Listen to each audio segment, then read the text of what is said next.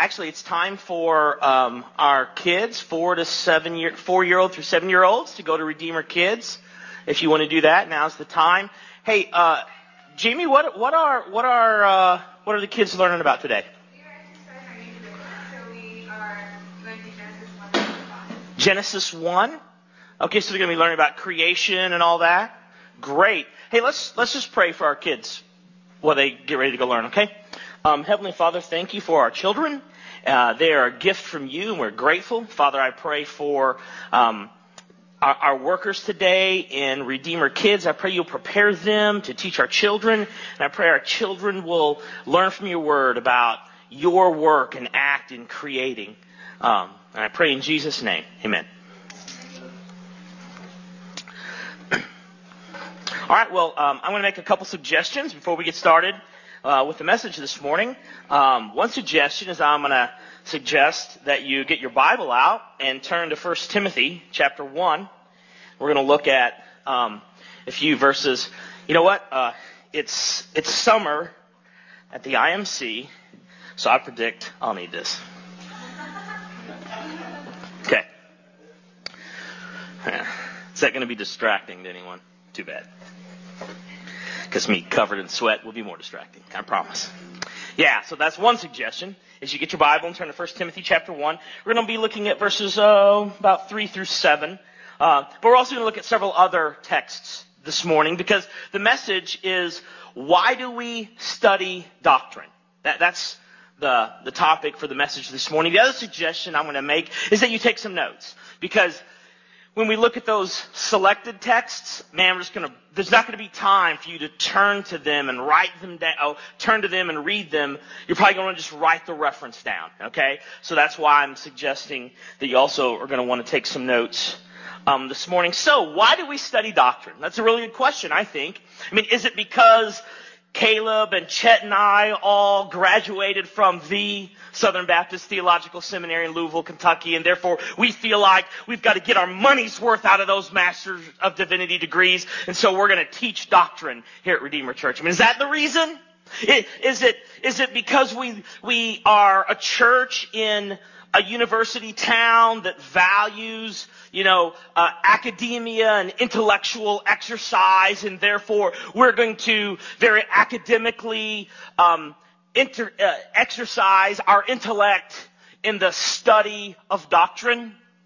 Is it because we are, Piper reading, T4G attending, Moeller listening Calvinists? Okay? Is that the reason why we study doctrine at Redeemer Church? Well, I hope you know that those answers are no. Those are not the reasons. It's not an academic intellectual exercise. It's not just because it's pragmatic to do so or it fits our context. And it's not out of pride or arrogance on our part, or any of our parts, that we do that. I'm not saying that others have never studied doctrine. I'm not saying that in some places doctrine hasn't been emphasized for those reasons.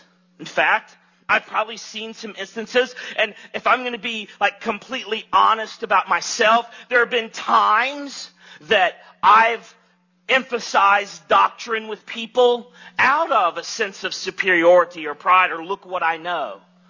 But, God forbid that ever be the reason here that we study doctrine. No. And then, of course, there's another reality. There are some who, out of fear or out of ignorance or perhaps out of pride, de-emphasize doctrine or relegate it as unimportant or even vilify it. There's some who would say Christ unites, doctrine divides. So they will say doctrine is the villain of unity.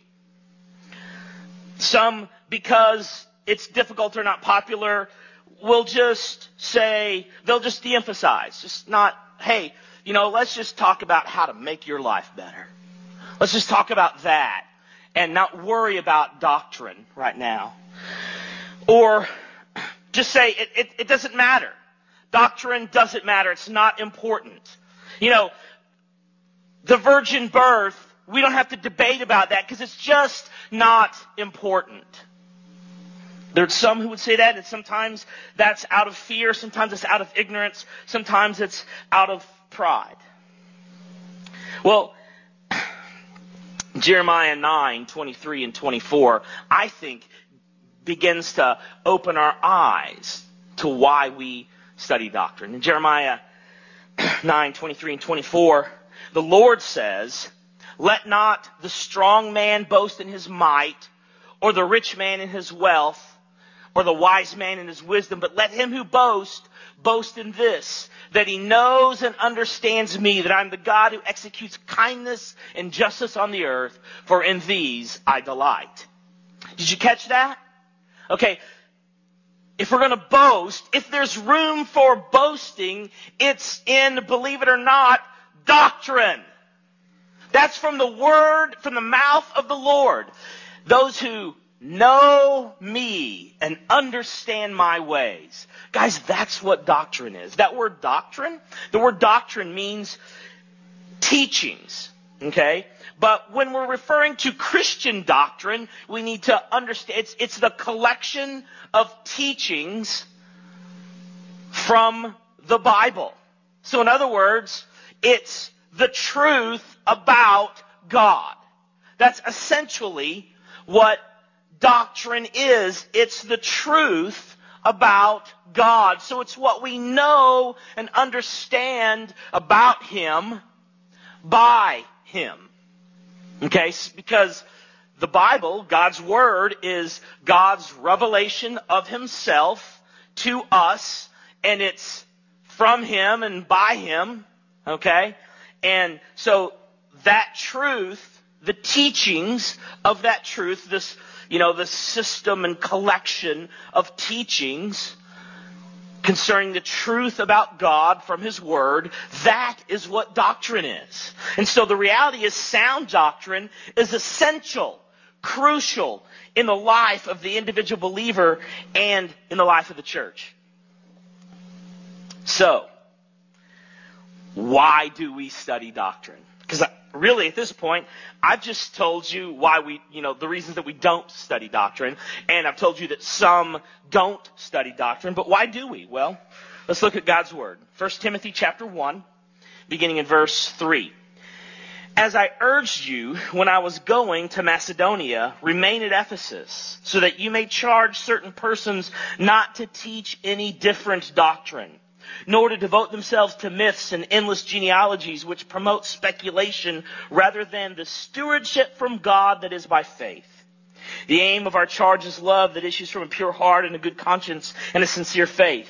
Certain persons, by swerving from these, have wandered away into vain discussion, desiring to be teachers of the law without understanding either what they are saying or the things with which they make confident assertions." So why do we study doctrine? Well, look at what it says in verse 4. Particularly the stewardship from God that is by faith. That might seem to be kind of a perplexing statement. What is the stewardship from God by faith? Well, stewardship is simply the management of another's resources. So sometimes in church life, we talk about stewardship as, all money is God's money. All resources are God's resources, and He's entrusted some of that to us, because we have jobs and we have income, and we, rent apartments and buy houses and sell houses and work your entire vacation away getting your house ready to sell, but I'm not bitter. Just in pain.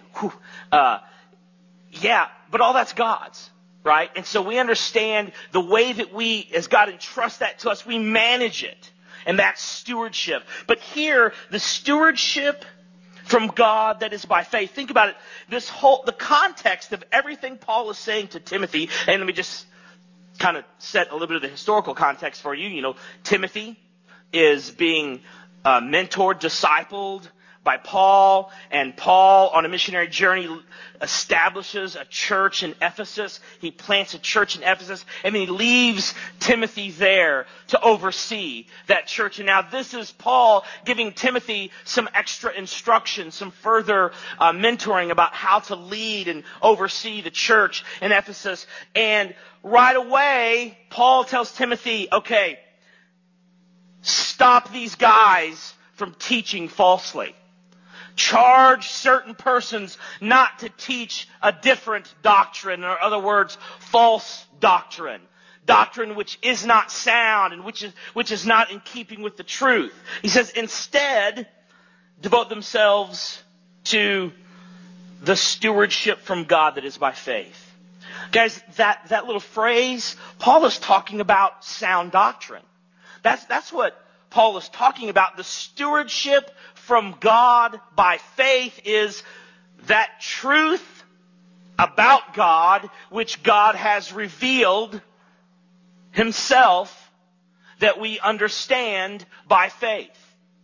That's what Paul is talking about. It's sound doctrine, good doctrine, truth. That's what he's talking about, and that's that stewardship that is from God, that is by faith. And here's the deal. We study doctrine to know God, because that's the way we know God. We know Him because of sound doctrine. Isaiah 55, 8 and 9. My ways are not your ways, and your thoughts are not my thoughts, says the Lord. As high as the heavens are above the earth, so are my ways above your ways, and my thoughts above your thoughts. Have you heard that? You've heard those verses before? Do those encourage you? Because they're actually scary. Because here's what those two verses say about God and about us. That we cannot know Him.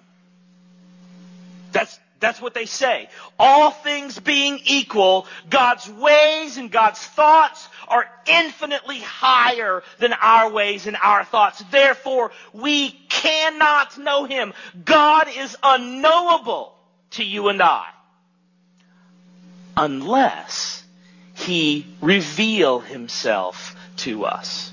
And God has revealed Himself to us in His Word. So, God's Word is the truth about God so that we can know Him.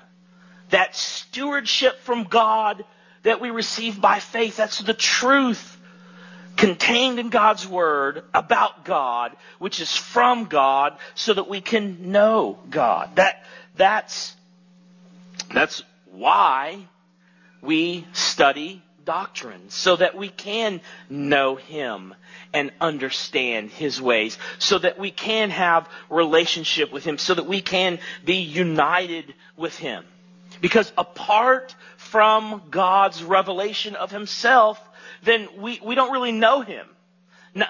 Not in a way in which we can experience relationship and salvation. I mean, yes, Romans 1 reminds us that God's invisible qualities, His divine nature, His eternal power are understood by what He has made, which, by the way, is also revelation. Okay? So even in creating, God is revealing something about Himself. But just that general revelation of creation, that's not enough for us to know God. It might be enough for us to know that He exists, but to know Him and to understand His ways, that's impossible without God revealing Himself. And that revelation, as we study it and understand it and teach it, that is doctrine. Guys, this is not an understatement. Without sound doctrine, there is no knowing God.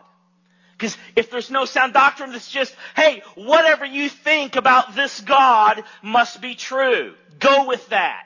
How's that worked? How has that worked in human history? Not so well, right? I mean, it's led to human sacrifice, cults just built all around sex, okay, sexual cults, worship, shrine prostitutes, and it's it hadn't worked out too well. It's led to all kinds of abomination. It's the only word I can think of. It hasn't worked for man to decide for himself what God is like, to decide the God they would like to know. That just hasn't worked. As Chet is often says, it's saying, this world is mine and I'm God of it. That's essentially what happens. That's what happens when there is no sound doctrine, when there is no truth about God that is consistently taught and understood and received by faith. Men and women decide, hey, well, this world is mine and I'm God of it, and I'll create a God in my own image that I feel comfortable worshiping. And that's the God I want to know. But we study doctrine, the truth about God from His Word, in His Word, so that we might know Him, know the one true God. Not the God of our own making, not the God of our own imagination or the God of somebody else's imagination, but that we might know the one true God. I wonder this morning if there are some of you who are here and saying, maybe you're even thinking, gosh, wish we didn't put so much emphasis on doctrine all of the time. Or like, I wonder why we do that. I hope your eyes are opened this morning that the reason we do that is so that we might know God. Now, here's the deal. Sometimes in the study and the pursuit of doctrine, as flawed, fallen humans, we do that from selfish motive. Sometimes we do that out of a sinful motive. Sometimes we just don't get it right. Okay? But ultimately, the reason that we study doctrine is so that we might know God. So here's another thing I want you to know. When I stand up here, or Chet stands up here, or Caleb stands up here, and we preach and we proclaim God's Word, and we do that in the context of doctrinal statements about God and about salvation, it's so that you'll know God. Okay? It's not so that you'll think we're smart. It's not so that you'll say, gosh, I want to go to the seminary that they went to. That's not the reason. Okay? It's not. And here's the danger. If you think that, and then let me know you think that, I might start believing it. And I don't want to believe that. I don't want that to be true. What I want to be true, what I know to be true, is that we study doctrine to know God. And as a shepherd at Redeemer Church, my desire and my job, my responsibility is to shepherd you towards knowing God. And the shepherd staff we have for that is doctrine. The teaching of the truth about God from His Word. That's the shepherd's crook, the shepherd's staff that we have for shepherding you towards knowing God. So, why do we study doctrine? It's to know God. But it's also because the New Testament puts a high priority on sound doctrine. Okay? And man, there's a bunch of verses there. I'm just going to read those. Okay, so you just listen, write down the references if you need to. But here's just a collection. not the exhaustive collection, but a collection of verses from the New Testament that point us toward this high priority on sound doctrine. 1 Timothy 1:4, as I urged you when I was going to Macedonia, remain at Ephesus, so that you may charge certain persons not to teach any different doctrine. 1 Timothy 4:16, keep a close watch on yourself and on the teaching. Persist in this, for by so doing you will save both yourselves and your hearers. 1 Timothy 6:2-4, teach and urge these things. If anyone teaches a different doctrine and does not agree with the sound words of our Lord Jesus Christ and the teaching that accords with godliness, he is puffed up with conceit and understands nothing. 2 Timothy 2:15, do your best to present yourself to God as one approved, a worker who has no need to be ashamed, rightly handling the word of truth. Titus 1:9, an elder must hold firm to the trustworthy word as taught, so that he may be able to give instruction in sound doctrine and also to rebuke those who contradict it. And then Titus 2:1, but as for you, teach what accords with sound doctrine. Those are some verses, individual verses that we could pull out that put an emphasis on sound doctrine. But also, I think we need to consider some just themes in the New Testament. Think about some of the writings of Paul. In fact, this is great because this came up in a conversation this morning after we set up before our prayer time. Okay? And I was talking with Josh Howell and Kyle McKay and Keith Sparrow, and we were talking about the preaching lab that's coming up now. that starts now. And I was asking those guys, what passage of Scripture are they leaning towards? And Josh mentioned Galatians, and he mentioned how, the first part of Galatians just talks about what the gospel is and what the gospel isn't. And then that's true. It does. And the second part of Galatians talks about then how to live that out. Paul often structures his letters that way. He begins with doctrine, teaches doctrine, and then talks about sound living. So here's what the New Testament teaches us, that sound doctrine is necessary for sound living. Therefore, we must have sound doctrine. Romans, think about how Romans 1-11 is very doctrinally oriented, and 12-16 is application of doctrine. It's sound living. So 1-11, sound doctrine. 12-16, sound living. And then, of course, Galatians, 1-4, doctrine, what the gospel is, what the gospel isn't. 5 and 6, how to live that out. Ephesians 1-3, sound doctrine. 4-6, how to live out sound doctrine. The gospel, how to live out the gospel. Colossians 1 and 2, same thing, doctrine. Colossians 3 and 4, living. Orthodoxy, orthopraxy. Okay, that's the structure often for Paul in his writings. So again, not just in the individual passages of Scripture in the New Testament that promote or place this high priority on doctrine, but also in the structure of much of the writing of the New Testament, we have an emphasis on doctrine followed by an emphasis on living. Right believing, right living. Right thinking, right living. And then another reason, another way in which the New Testament puts this high priority on doctrine and why doctrine is ultimately crucial, it's because the gospel is doctrine.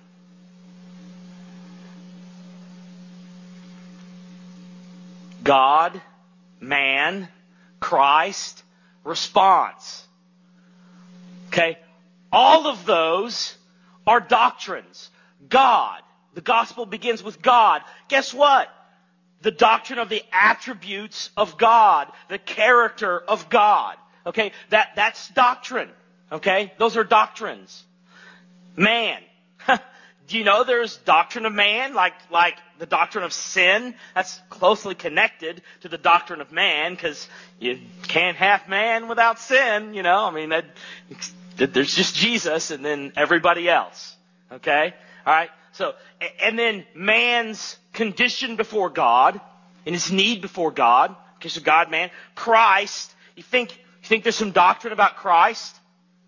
Yeah, absolutely. There's the person of Christ. There's the work of Christ. The doctrine of salvation. Okay, you know, this salvation by faith alone in Christ, because of Christ's substitutionary atonement and resurrection. You're like, oh, so the gospel is doctrine. I hope you see that in a response. The doctrine of repentance and faith. Okay? That's the response to so we got God, man, Christ response to the gospel, and it's all doctrine. The gospel is doctrine. And if we don't have sound doctrine, we don't have the gospel. Okay, so we teach and study sound doctrine because the gospel is doctrine, and we as the church are to be a gospel-centered people, right? If we are a gospel-centered people, then guess what? We will be a doctrine-centered people, because the gospel is doctrine. That made me sweat. Y'all get that, right? That the gospel is doctrine? If anybody doubts that, come see me after. So, why do we study doctrine? Well, to know God. I mean, He reveals Himself through His Word. We understand that revelation and we know God. And that's doctrine.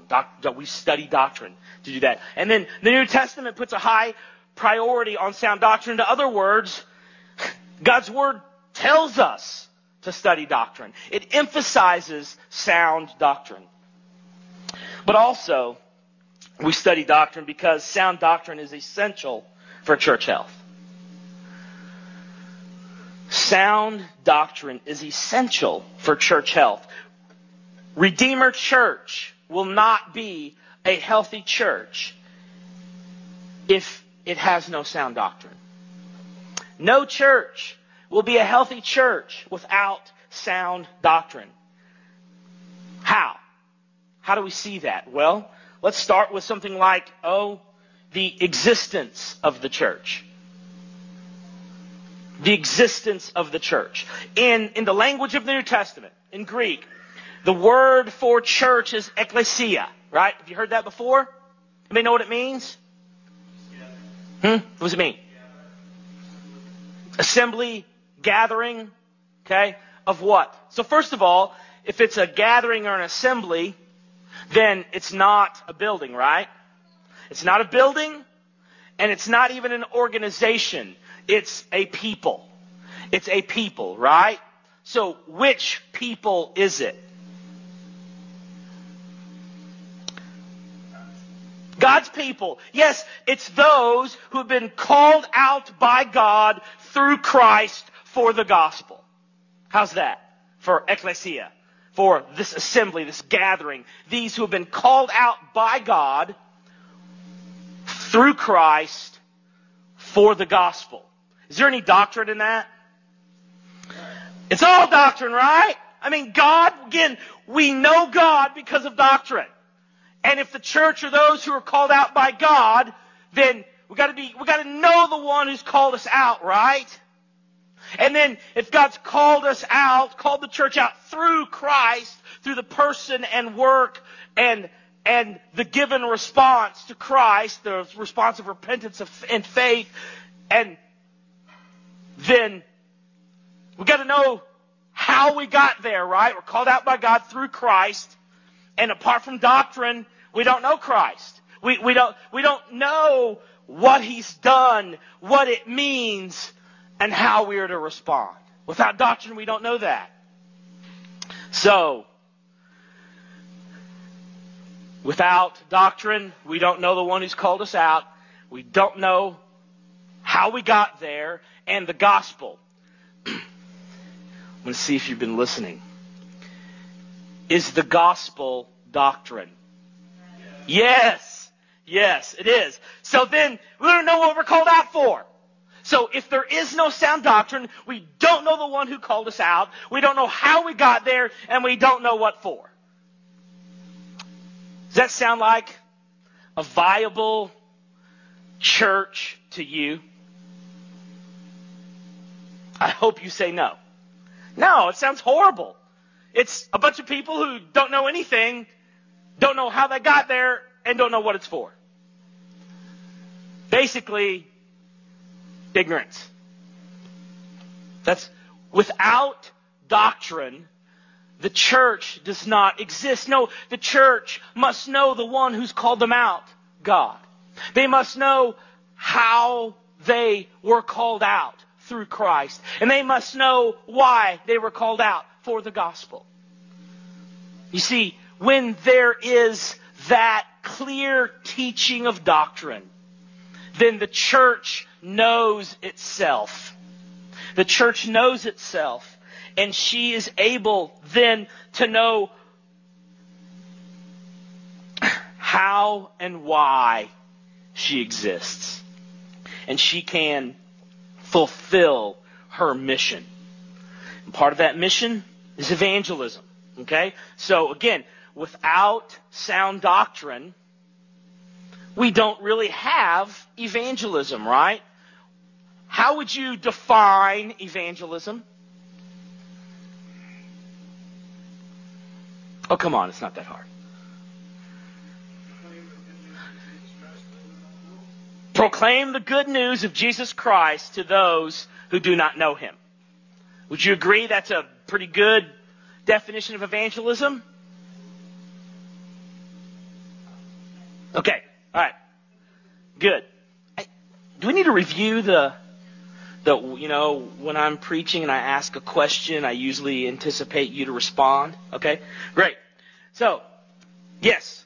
Now, what good news? The gospel. Is the gospel doctrine? Yes. Do you see? Yes. So even evangelism, if we don't know or agree on what the gospel is, how can we proclaim it?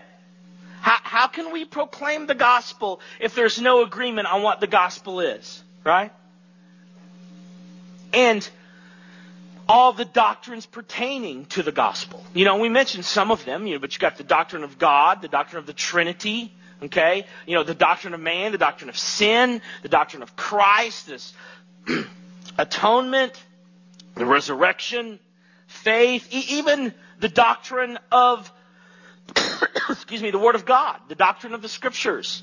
We understand that the Bible is inerrant.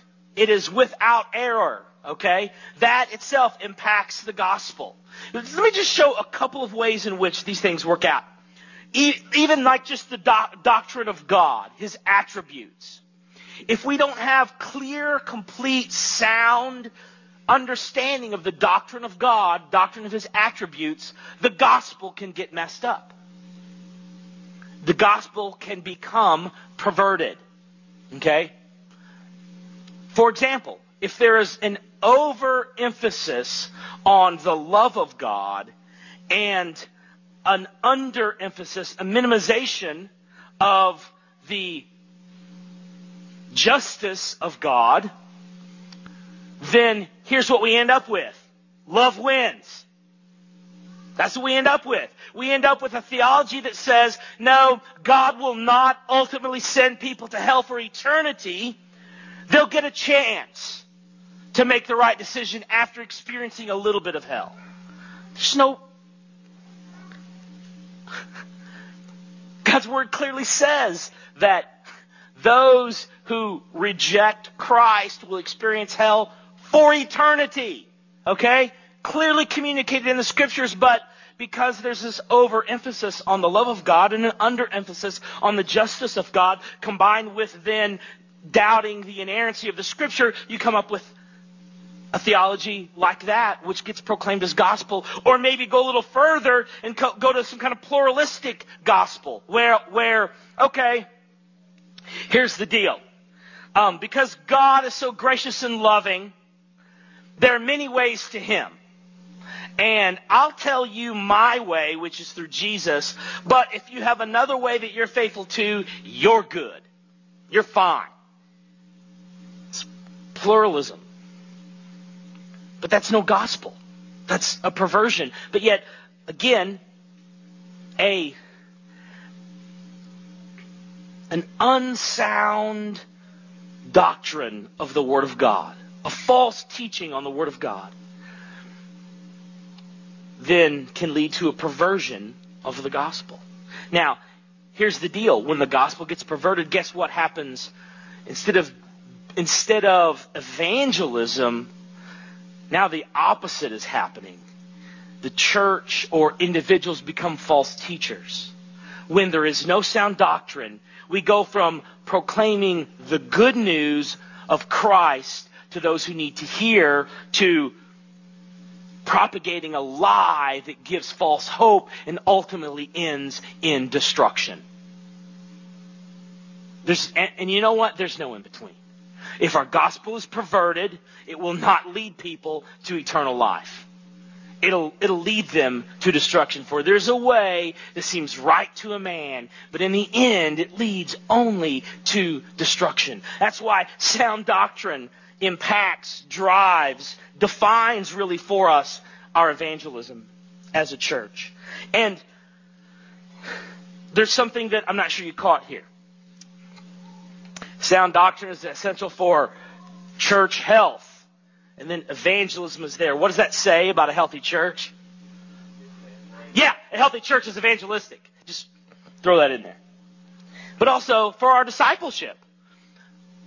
Sound doctrine is essential for our discipleship. Again, what is discipleship? What's that about? It's proclaiming the good news of Jesus Christ to those who know Him. Right. It's proclaiming the good news of Christ to those who know Him. Right? So that they will continue to learn and follow Him. Right? Okay, so if we don't have sound doctrine, what's going to happen? Well, we're not going to be proclaiming the good news to those who already know Him. We'll be proclaiming a lie. Okay? And there will be no discipleship. It will just simply be everyone thinking and believing what they want to think or believe.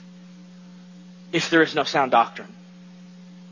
Our discipleship wrecks. It becomes disciple shipwreck. Okay? That's what it becomes, disciple shipwreck, if there is no sound doctrine. Because sound doctrine is essential for discipleship. You know, if I'm proclaiming the good news of the gospel to you because you already know Christ, then that will encourage you to grow. You will experience life change, true transformation, because the gospel will continue to transform you. If I am proclaiming it to you faithfully, if others are proclaiming it to you faithfully in your community group and in your life transformation group and in discipling one-on-one relationships, if someone's proclaiming the gospel to you, then you will experience gospel transformation. And here's what I want you to know. There's only one kind of transformation. It's gospel transformation. Anything else is not transformation. It might be short-term change, okay, that you've worked up in yourself, okay? But it's not gospel transformation, because gospel transformation is changes from the inside out. Anything else changes just the outside. And that's not true transformation. Sound doctrine is essential, absolutely essential for our discipleship. It's also essential for our unity. For our unity. The only real unity we have, 1 John, 2 John, 1 John 1, 2 John verses like 10 and 11 or 10 through 12. I forget the reference. Okay. So 2 John 10. I'm just going to say 10 and 11. I think it's 10 and 11. Okay. Correct me later if I'm wrong. 1 John one.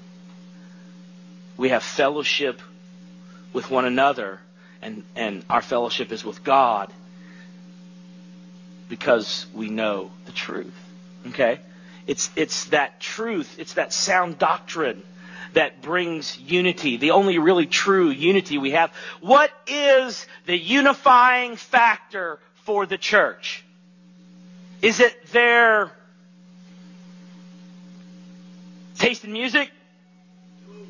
No, absolutely not. Because I listen to the best music. I don't know what you all listen to, but it's not as good as my music. You know? No, it's not our taste in music. Is it our affinity for, clothing? We all wear the same stuff. We all same fashion? No. Is it that we're all in the same place in life? Or we're all relatively the same age? No. None of those are the unifying factor for the church. What is the unifying factor for the church?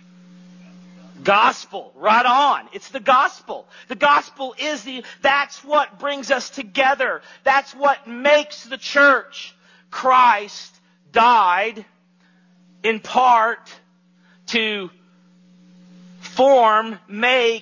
bring together a people for his own possession, zealous for good works. It's the gospel that brings us together. It's the gospel that we have in common. It's the gospel that our unity proclaims. Our unity proclaims the gospel because it's around the gospel and because of the gospel. And the gospel, as you know and are convinced, is doctrine. So without sound doctrine, we have no unity. Because there is no truth that binds us together, and there's no truth that our togetherness proclaims. And then, finally, sound doctrine is essential for our worship. In John chapter 4, Jesus said to the woman at the well that the worshipers that God is seeking are that are true worshipers, worship Him in spirit and in truth. Spirit and in truth. In other words, spirit and doctrine. Because doctrine is the truths that we understand from God's Word that we teach. Okay? That's what So, without truth, we don't really worship. Because without truth, what we are doing is we're having an ecstatic emotional experience. Now, please understand, I'm not saying that worship must be emotionless. No, there's definitely an emotional component in our worship. But it's not all that our worship is. In fact, if that's all our worship is, it's not worship. And if you don't believe me, I'm going to say it again, only louder. If that's all our worship is, it's not worship. Okay? It's because there's no truth. It's truthless worship. And that's not worship at all. Jesus says true worshipers are those who worship Him in spirit and in truth. There must be a truth that we are proclaiming when we worship. There's truth about God. There's truth about us. There's truth about Christ. There's truth about our calling. All of that is what we proclaim when we gather for worship as a church, as a congregation. And if there is no sound doctrine, if there is no truth, there is no worship. And so our worship is not emotionally driven, contentless, without content.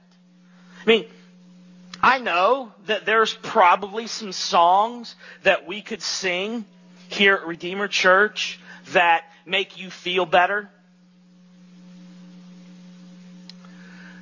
and have no truth in them at all. Or even worse, have lies in them, unsound doctrine. They might make you feel better, and might make you groove a little more. Tap your foot a little faster, but there's no content, there's no truth. So guess what? We're not going to sing those. Because worship happens in spirit and in truth. Therefore, we study doctrine because we want to know God. We study doctrine to know God. We study doctrine because essentially the New Testament tells us to. The New Testament prioritizes, emphasizes sound doctrine, guarding it, protecting it, preserving it, teaching it. So we'll do so. And then sound doctrine is essential for the health of the church. And our desire is that Redeemer Church would be a healthy church. You know, if that wasn't our desire, we should all go home and watch TV or something. Okay? All right? Seriously, if our desire is not to be a healthy church, why are we here? Okay? Or go home and have a baby. For you guys. Yeah. Okay. And the very existence of the church is dependent on sound doctrine. Our evangelism is dependent on sound doctrine. Our discipleship is dependent on sound doctrine. Our unity is dependent on sound doctrine. Our worship is dependent on sound doctrine. If we're going to live in accordance with God's Word, then we will study doctrine. If we're going to be a healthy church, we will study doctrine. If we're going to know God, we will study doctrine. This is the question that I'm going to ask that you don't have to answer out loud. But you better answer it. Just not right now out loud. So, what keeps you from studying doctrine? Do you want to know God? Do you want to live in accordance with God's Word? Do you want to be part of a healthy church? What keeps you from studying, understanding the truth? Let's pray together. Heavenly Father, thank you that your word is true. God, thank you that Jesus prayed that you would sanctify us with truth. Your word is truth. God, I can think of no better prayer than the prayer that Jesus prayed for us. God, would you sanctify us with truth? God, your word is truth. In Jesus' name, amen.